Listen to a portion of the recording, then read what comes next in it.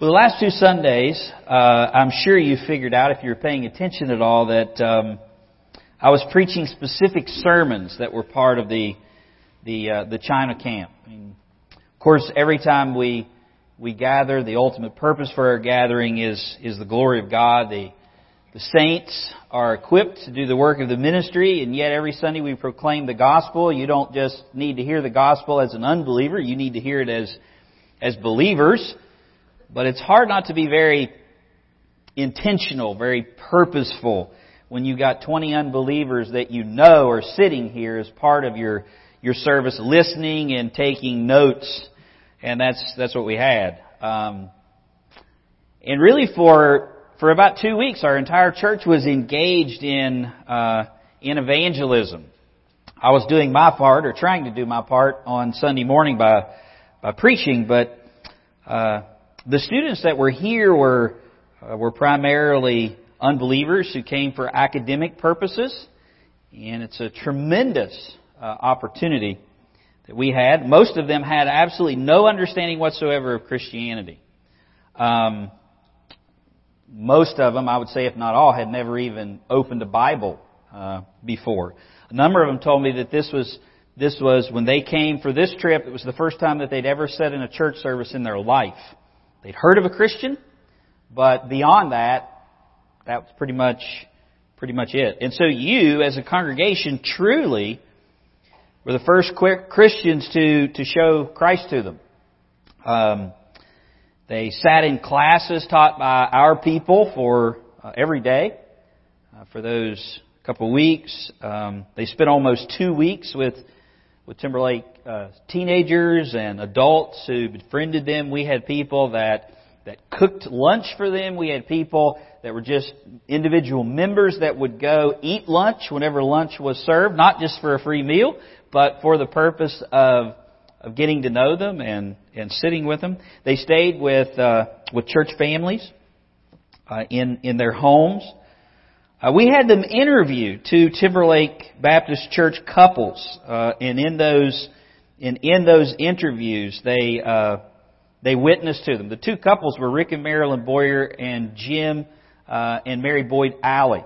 Now, if you want to read something funny, you read the testimonies or the interviews, these Chinese students trying to write in English the life of Rick and Marilyn Boyer and Jim and Mary Boyd Alley. Now that was a sight to behold. Of course, as you probably know, the obvious question that came up whenever Rick and Marilyn told them they had 14 children, they thought that they misunderstood in English, just like most Americans do. But it was when I read their testimonies, the gospel was there. Both of those couples communicated, yes, these are the circumstances of our lives, but the gospel was the primary purpose. They came to Summer Recharge and our church picnic. They attended every church service that we had, and they did so without complaint and joy. You may think of it this way. What would it be like to have someone who doesn't know anything about Jesus asked to come live with you for 2 weeks, to follow you around for 2 weeks, and just be open to anything that you would want to tell them, and what living the Christian life was like? And that's pretty much what you had. We had 3 students stay with us, and Olivia served in the camp over there. I wish I had a video that I could show you of the farewell banquet, to hear the statements of the Chinese as they were leaving. The statements they made about you, and the statements that they made about our God. One young man who stayed with us professed faith in Christ. Another went home singing gospel songs that he memorized. All went with Bibles. The group leader told the group at the farewell banquet that she was not a religious person. In fact, she said I don't really know a whole lot about God, but after being here, she said, I learned much about the Bible, and I want to know more about Christ. Those are just the things that we know that happen, and I'm sure plenty of others who were part of the camp could tell us things that took place. And I guess it just goes to show you never know what God will use. The high school student who made a profession said he'd been listening to the sermons and reading, but what caused him to want to consider Christ had to do with Lorraine Stevens' funeral. They didn't attend the funeral, but as I was leaving one morning for her service, I had my suit on, which was abnormal. Because usually when I got up, I didn't have a tie on. And he asked me why I was dressed up, and I told him that one of our long-term members had died, and I was going to her funeral. And he kind of looked at me sad or looked at me puzzled, and I said it was a celebration. It's a celebration of her life and the fact that she'd gone to heaven. And I said, only Christians can celebrate death because we go to be with the God who conquered sin and death. And he later that week told Pastor Stephen that's one of the things that brought it all together for him. Death to him, he said, was something to fear, and it was the end. But for Christians, he said it's not because of Jesus, and he wanted that reality too. Amen. And last week we saw that was true because God, not because of us, but because God makes dead sinners into living saints. In fact, the Apostle Paul prayed that we would understand exactly what that Chinese student said he understood. He prayed that we would grasp three things in Ephesians. And that's not where we're going, but there's a verse that's going to come up that will show you exactly what he prayed, which is really what that Chinese student was indicating. The Apostle Paul prays that believers would understand what is the hope of God's calling, what's the wealth of His inheritance, the number 2 there, what are the riches of His glory in the inheritance of the saints, and what is the surpassing greatness of His power toward us. Now, I want you to notice that the Apostle Paul doesn't pray that we'll have God's hope or that we'll have God's inheritance or power. He prays that we would understand what we already have. He prays that we would understand what the light bulb that came on for that Chinese student. We are God's inheritance in Christ. And because of that, we're precious to God. And Psalm 116 has been on my heart ever since Monday. And so I want you to open your Bibles there. We applied Psalm 116 on Monday to Lorraine, but I'm actually going to preach the entire passage to you this morning. It might not be something that you've thought about, but the Bible tells us that we are precious to God. I want you to let that sink in, because I think it's easy to just let it just hit and roll along. We are precious to God. What comes to your mind whenever you hear that you are precious to the Lord? Well, when I hear the word precious, I think Lord of the Rings. I think, my precious. I think of Gollum. Unbelievers find sin precious. They don't want to turn loose of their sins. I mean, that's the picture that Tolkien had of the ring. It was Gollum was in bondage. He loved it and he hated it all at the same time, just like your sin. If you stay in sin long enough, you will find that you can't turn loose of it. You're a slave to it. You love it, but you also hate it because of what it does to you. And while sin is precious to sinners, we are precious to God. What comes to your mind when you think about you're precious to the Lord? There's a story told of a man who loved old books, and he met an acquaintance who had just thrown away a Bible that had been stored in the attic of his home, a home that had been in his family for generations. And the man said, "I couldn't read it. Somebody named Guten something had printed it." And the book lover was listening, and in horror he said, "Gutenberg?" He said, Yeah, that's what it was. He said that Bible was one of the first books ever printed. I mean, there was a copy just sold for over $2 million. And his friend was completely unimpressed. And he said, mine wouldn't have brought $1. Some fellow named Martin Luther had scribbled all over it in German. That man didn't know the value of what he had. But the book lover did, didn't he? The book lover was horrified. Gutenberg Bible with German scribbled all over it from a guy named Martin Luther. He knew exactly who Gutenberg was and who Luther was and the value of that book. And I would say to you, you might be like the old man when it comes to your life. You might be like the man who just threw the Bible away, thinking it was worthless.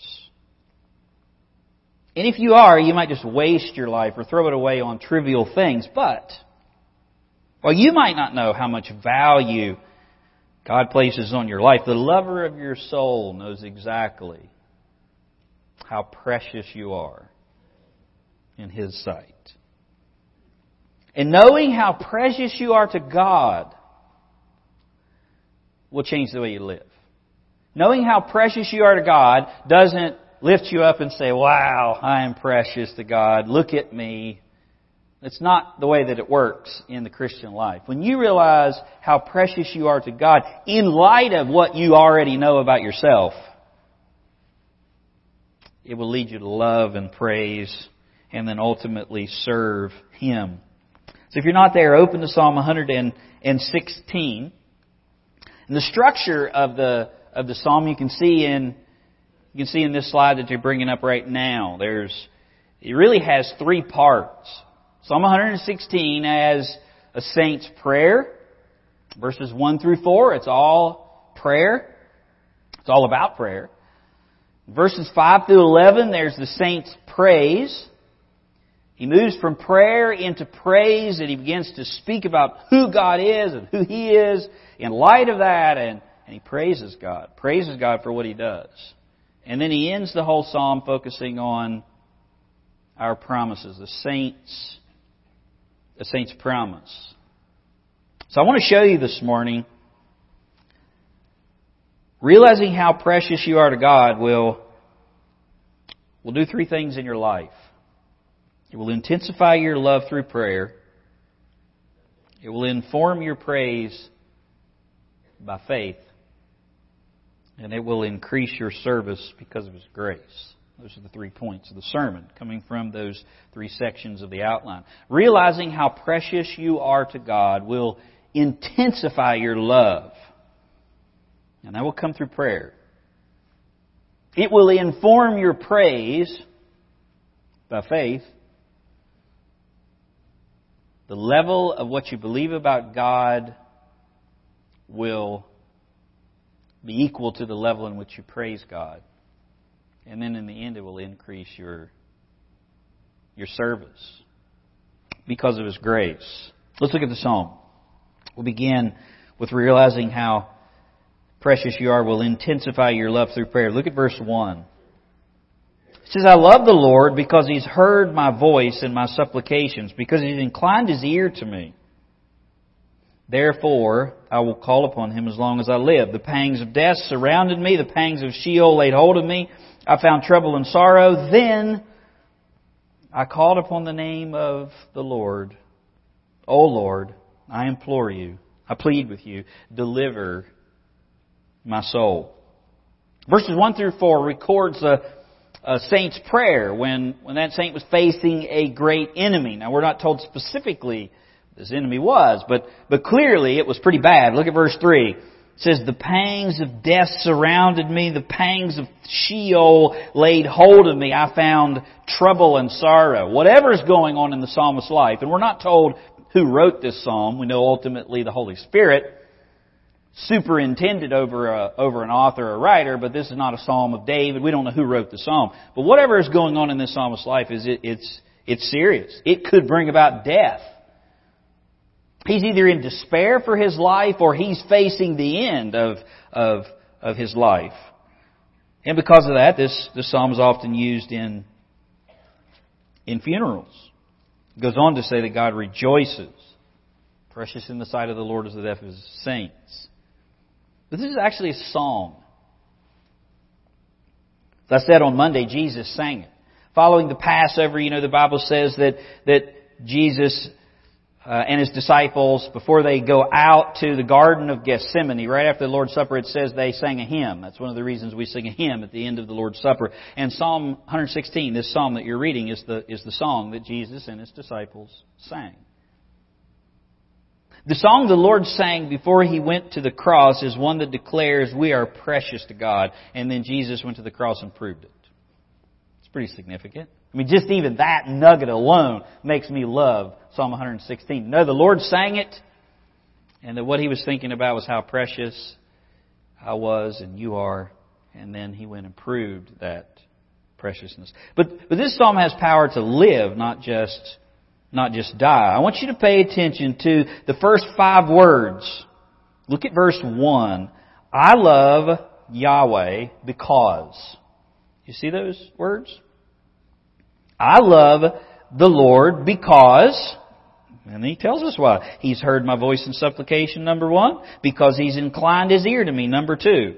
Therefore, He says, I will call upon Him as long as I live. Now follow that progression. I love God because He hears me when I call. Therefore, I will call upon Him my whole life. I mean, he basically says here, answered prayer intensifies his love for God. He doesn't mean the reason that he loved God is because God bailed him out of all of his trouble.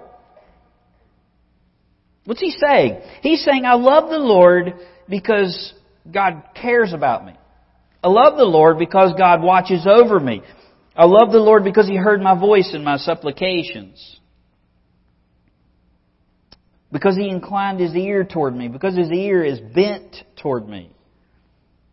And because of that, because he's experienced that in life, because he's cried out to the Lord and God has heard him, because he cried out to the Lord and God had intervened, because he knows that God's ear is turned toward him to the faintest whisper of a saint's heart, that intensified his love for God.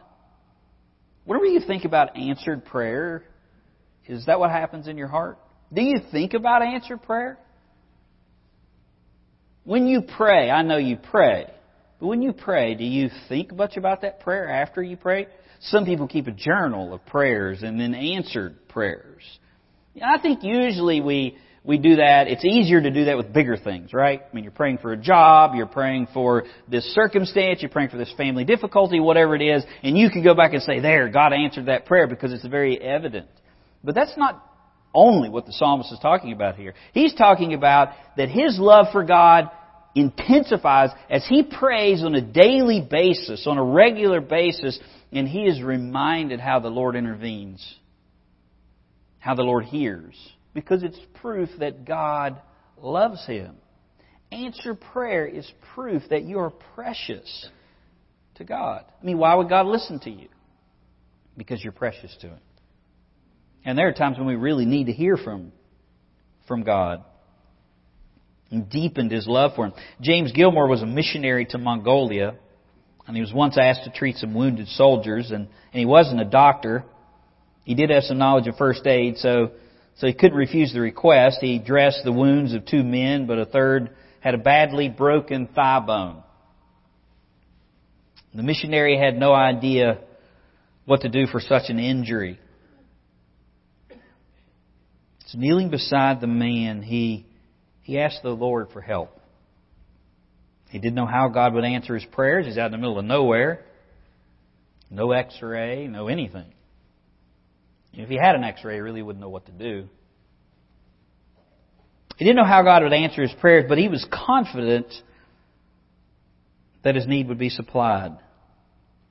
Couldn't find any books on physiology in the primitive hospital. No doctor arrived in the complicated matter. A crowd of beggars had begun to gather asking for money, and he was deeply concerned about his patient, and yet his heart went out to the beggars, and he hurriedly gave them a small gift, plus a few kind words of spiritual admonition. And a moment later, he stared in amazement at one weary beggar who had remained behind. The half-starved fellow was little more than a living skeleton. And the missionary suddenly realized that the Lord had brought him a walking lesson in anatomy. And he asked the elderly man if he might examine him. And after carefully tracing the femur bone with his fingers, this emaciated man, he learned how to treat the soldier's broken leg, and he returned to the patient and was able to set the fracture. It's pretty amazing, isn't it? When you hear a story like that, you say God is awesome. Years afterwards, Gilmer often related how God had provided him with a strange and yet sufficient response to his earnest prayer. When we raise our petitions, we too can be certain that the Lord will help us, even though the answer may come by the way of those who have no power.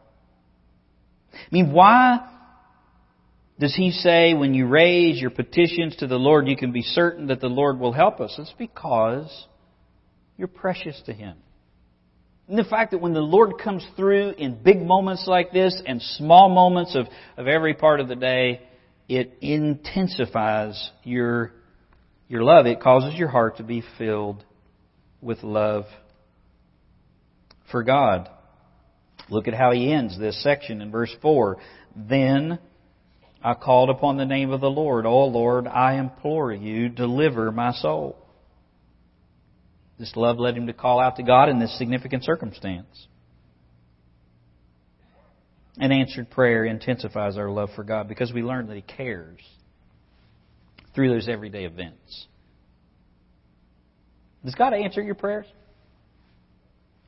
Do you think about that often? As I said, I'm sure you pray, but how often do you think about the prayer after you pray it? Or is it just part of your day? I want to encourage you this morning, if you become routine in prayer, I want you to be intentional and think whenever you pray about what you're praying. And then I want you to think throughout the day about how God heard you and how He is answering you. Because whenever you do, it will intensify your love for God. And you will see that you truly are precious to the Lord. Is your heart tempted to think, why would God answer me? Look at my life. I blew it again. I'm such a failure. Is that the normal way that you think? That's not the way the psalmist here says for you to think. You are precious to God. And because of that, He listens. And because He listens, He answers. And all of that is because of who He is. Realizing how precious you are to God will not just intensify your love through prayer, but it will inform your praise by faith. Look at verse 5. It goes down through verse 11. Gracious is the Lord. Righteous. Yes, our God is merciful. Yahweh preserves the simple. I was brought low. He saved me. Return to your rest, O my soul, for the Lord has dealt bountifully with you. He's talking to Himself. For you've delivered my soul from death, my eyes from tears, my feet from stumbling. I will walk before the Lord in the land of the living. I believe, therefore I spoke. I am greatly afflicted. I said in my haste, all men are liars. Then He means in verse 11, you can't find your hope in human beings, but you surely can in God because of who God is. He turns from prayer to praise. He says God, in verse 5, is gracious, He's righteous, and He's merciful. And look at what He says about Himself in verse 6. The Lord preserves the simple. He's simple and low. There's the proper perspective of God and man. The preciousness of the saint to God doesn't lift this saint up in pride, because you're precious to the Lord because of who He is, not because of who you are. We are simple and low. God is gracious. He's dispensing favor. Unearned, unmerited, unattracted favor. He's righteous. He acts in justice and righteousness in keeping His covenant. He doesn't just overlook your sin. He deals with your sin. And He does it because He's compassionate. He's merciful. Does it out of His love. In verse 6, he clearly says there's nothing in me that would cause God to be gracious, righteous, and merciful. God is gracious. He is righteous. He is merciful. In this covenant, God, Yahweh, the Lord, preserves the simple. Now pay attention to what He does here. These three attributes govern the Lord's response to His children in their time of need. God is very compassionate. You can see the compassion of God in Jesus whenever He fed people, He healed people. Did you ever pay attention? Did you ever think, why didn't Jesus just heal everybody? Jesus didn't heal everybody. Jesus didn't feed everybody. His heart went out. He wept at the death of Lazarus. But He didn't do it for everyone. Why? Well, not because He wasn't gracious. My point is, it wasn't specifically their need that attracted God. It attracted Jesus to do those things. Jesus did those things because of who He was. And these three attributes govern the Lord's response to His children in their time of need. The reason that God answers your prayers is because God is gracious, because He's righteous, and because He is merciful. It's because of who He is. He loves you because He is love. It's not because you're lovable or because you do anything to attract His love. He loves because He is love. His love for God is intensified because God answered His prayer, and God answered His prayer because God is gracious, righteous, and compassionate. And so He praised Him. Praised Him for who He was. Let's praise. You hear the term all the time. Praise. You praise your children. You praise your wife, your spouse. What does it mean to praise God? When you praise someone, you tell of their worth. Praise is important. You should praise people around you. You shouldn't do it for any reason. As you know, to get up on a soapbox, but we have in our society the whole idea that you get rewarded, you get a trophy, you get praise for nothing.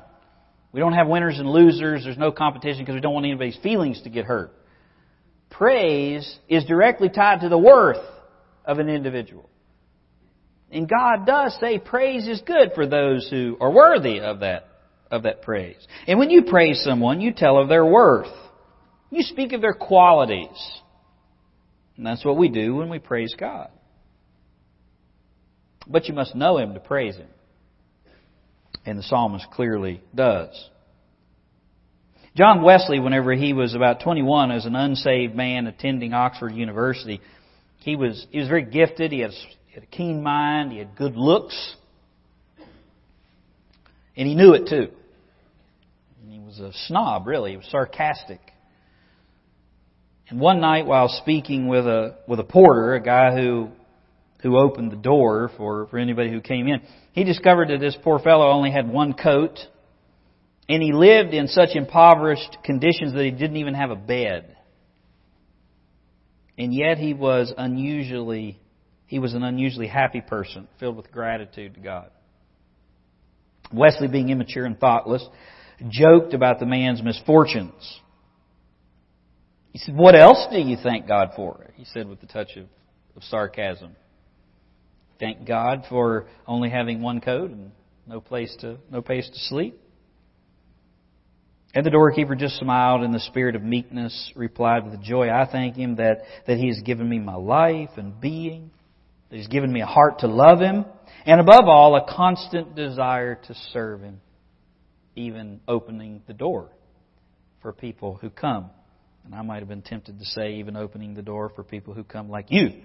But it had an effect on Wesley. Deeply moved, Wesley recognized that this man knew the meaning of true thankfulness. And many years later, in 1791, when Wesley lay on his deathbed at the age of 88, those who gathered around him realized how well he'd learned the lesson of praising God in every circumstance. And despite Wesley's extreme weakness, he began singing the hymn, "I will praise my Maker while I've breath." What had an impact on Wesley was this contrast. The circumstances of the doorkeeper, in Wesley's mind, shouldn't have had a song of praise on his heart. But the doorkeeper was full of praise because of who God was, and he knew the Lord. You see, it's not your circumstances that informs your praise, but your faith. And it's faith. Because when you look around and you see pangs of death surrounding you, pangs of Sheol laying hold of you, trouble and sorrow, without faith, you don't praise. You worry and fret and say, what am I going to do? Look at my circumstances. Everything's falling down around my ears. Or you say, I only have one coat and I don't even have a bed to lay in or sleep in. But by faith, by knowing who God is, and you think about what God has done in spite of being simple and low, your mouth is filled with praise. You forget about the circumstances and you put your eyes on Him. What we believe about God is our fuel for praise. And how much we believe about who God says He is will determine how much you praise Him. Look at how he expresses this praise. Look at verse 7. He starts to talk to himself. Return to your rest, O my soul. The Lord has dealt bountifully with you. For you have delivered my soul from death, my eyes from tears, my feet from falling. The Lord had done those things. He begins to praise Him. Verse 10, the Apostle Paul illustrates where he talks about walking by faith and not by sight. It's the 2 Corinthians chapter 4, verse 13. He says, 2 Corinthians 4:13, since we have the same spirit of faith, according to what is written, I believe, therefore I spoke. We also believe, therefore we speak, knowing that He who raised up the Lord Jesus will also raise us up with Jesus and present us with you. For all things are for your sakes, that grace, having spread through the many, may cause thanksgiving to abound to the glory of God. Therefore we do not lose heart. Even though our outward man is perishing, yet the inward man is being renewed day by day. That's a quote of verse 10 from this psalm. I believe, therefore spoke. We also believe, therefore we speak. I mean, Paul's talking about walking by faith and not by sight. In 2 Corinthians, Paul's circumstances are pretty bad, just like the psalmist here. And yet, he says, I believed, therefore I spoke. What I believed about God, my faith in who God was, informs my mouth and my praise. It's not my circumstances. Do you see that? That's walking by faith and not by sight, because sight says it's bad. Faith says God is gracious, and God is righteous, and God is compassionate. Faith survives even in the midst of pressures and pains of disillusionment and disaster and disease and dread, which is why you can praise God in the storm. I believed, therefore I spoke. I am greatly afflicted. And we learn the most about God through His grace, His gracious promises. Let's look at number 3. What will realizing that you are more precious than a Gutenberg Bible with Martin Luther's German written in it? Realizing how precious you are to God will increase your service because of His grace. If you realize how precious you are to God, it will intensify your love. Because you begin to pray with the understanding that you're precious in God's sight, and He hears you and He answers in the big things and in the little things. And it will inform your praise because of faith. You believe, therefore you'll speak regardless of what's going on in your life. And both of those things together will increase your service. Because you realize it's all grace. It's all grace. Look at verse 12. What shall I render to the Lord for all of His benefits towards me? I will take up the cup of salvation. I will call upon the name of the Lord. I will pay my vows to the Lord now in the presence of all of His people. Precious in the sight of the Lord is the death of His saints, that verse that we all love. O Lord, I am your slave. I am your servant. I am your servant. Literally slave. The son of your maidservant. You have loosed my bonds. I will offer you the sacrifice of thanksgiving. I will call upon the name of Yahweh. I will pay my vows. Second time he said that. To Yahweh now in the presence of all of His peoples, in the courts of the Lord's house, in the midst of you, O Jerusalem. Praise the Lord. He moves from prayer to praise, leads him to consider grace. What shall I render to the Lord? It's a rhetorical question. It's a question that expects an obvious answer. The obvious answer, what shall I render to the Lord, is, what can I give the Lord? What can I repay the Lord? The obvious answer is you can't ever repay the Lord.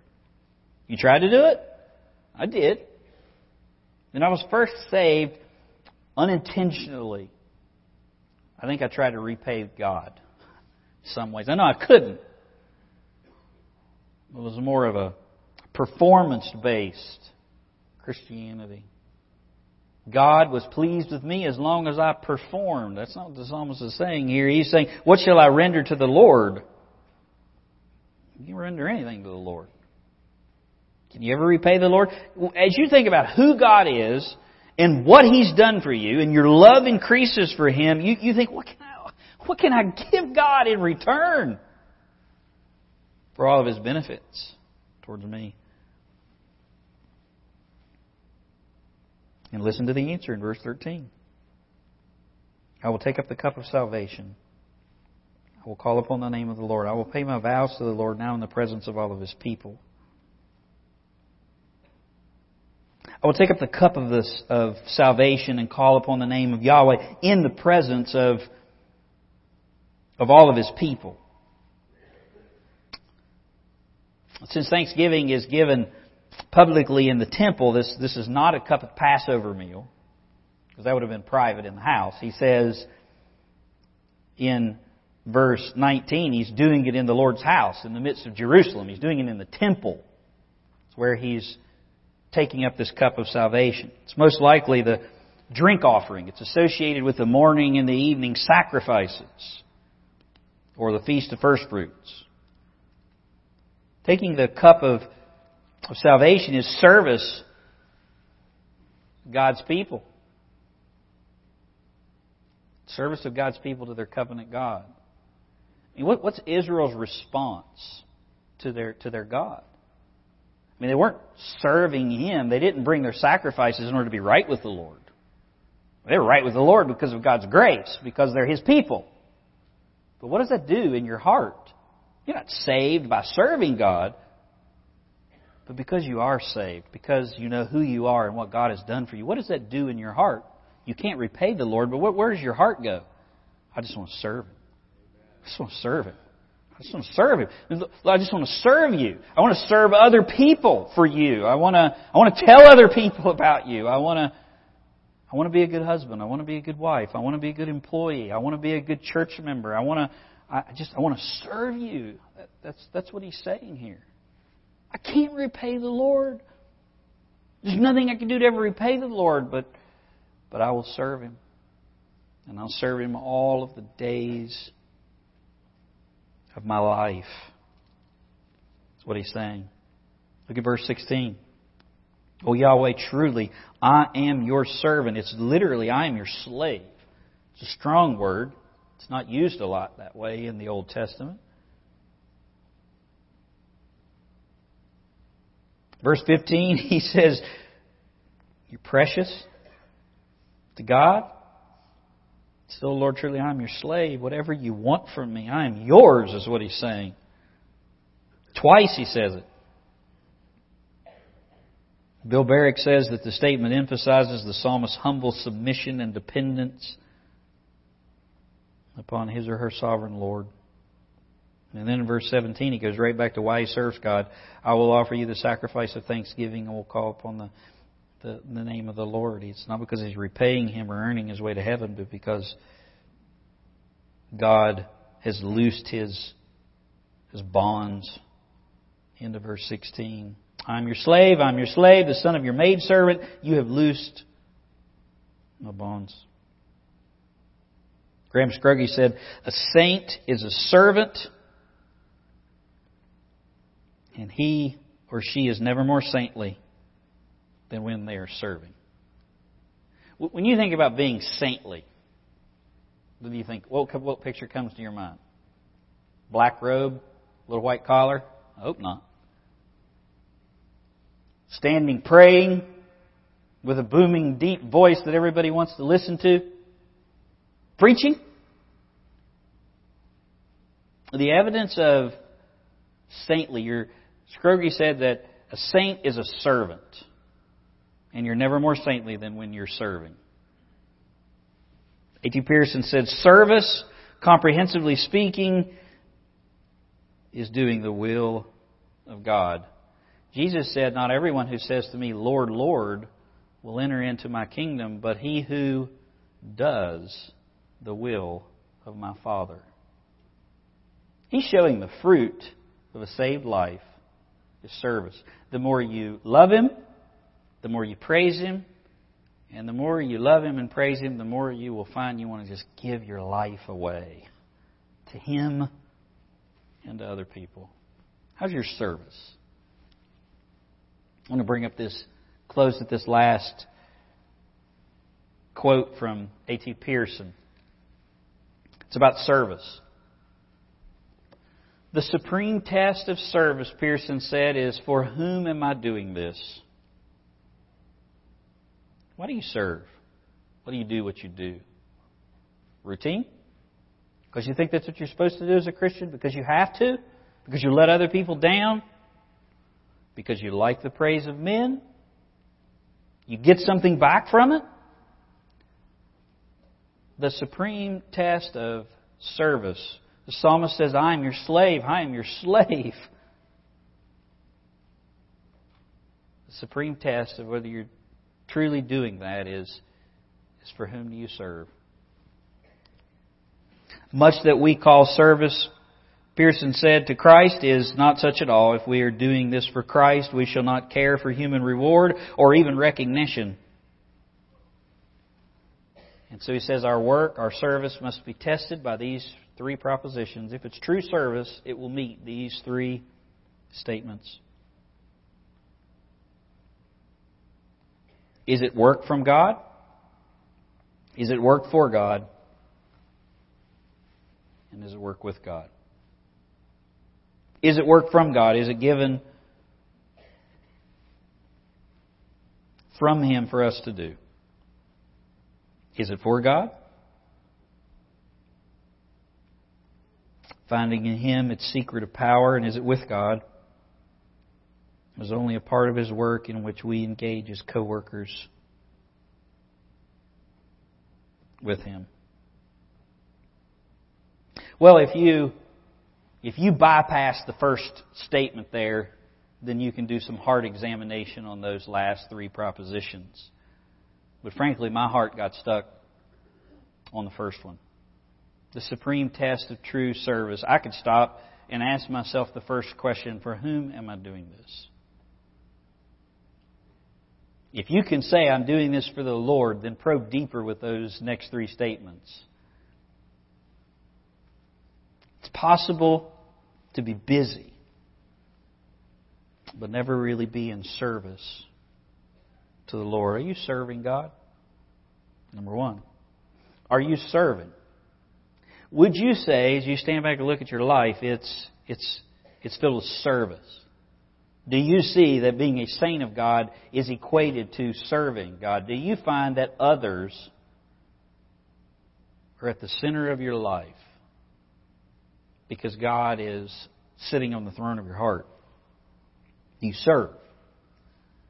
And if you do serve, maybe you do, praise God for you. Are you doing it for Him? Why do you serve?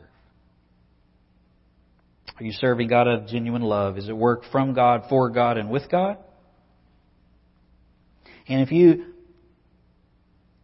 answer to the negative of either one of those those questions, I would just say, why not start today?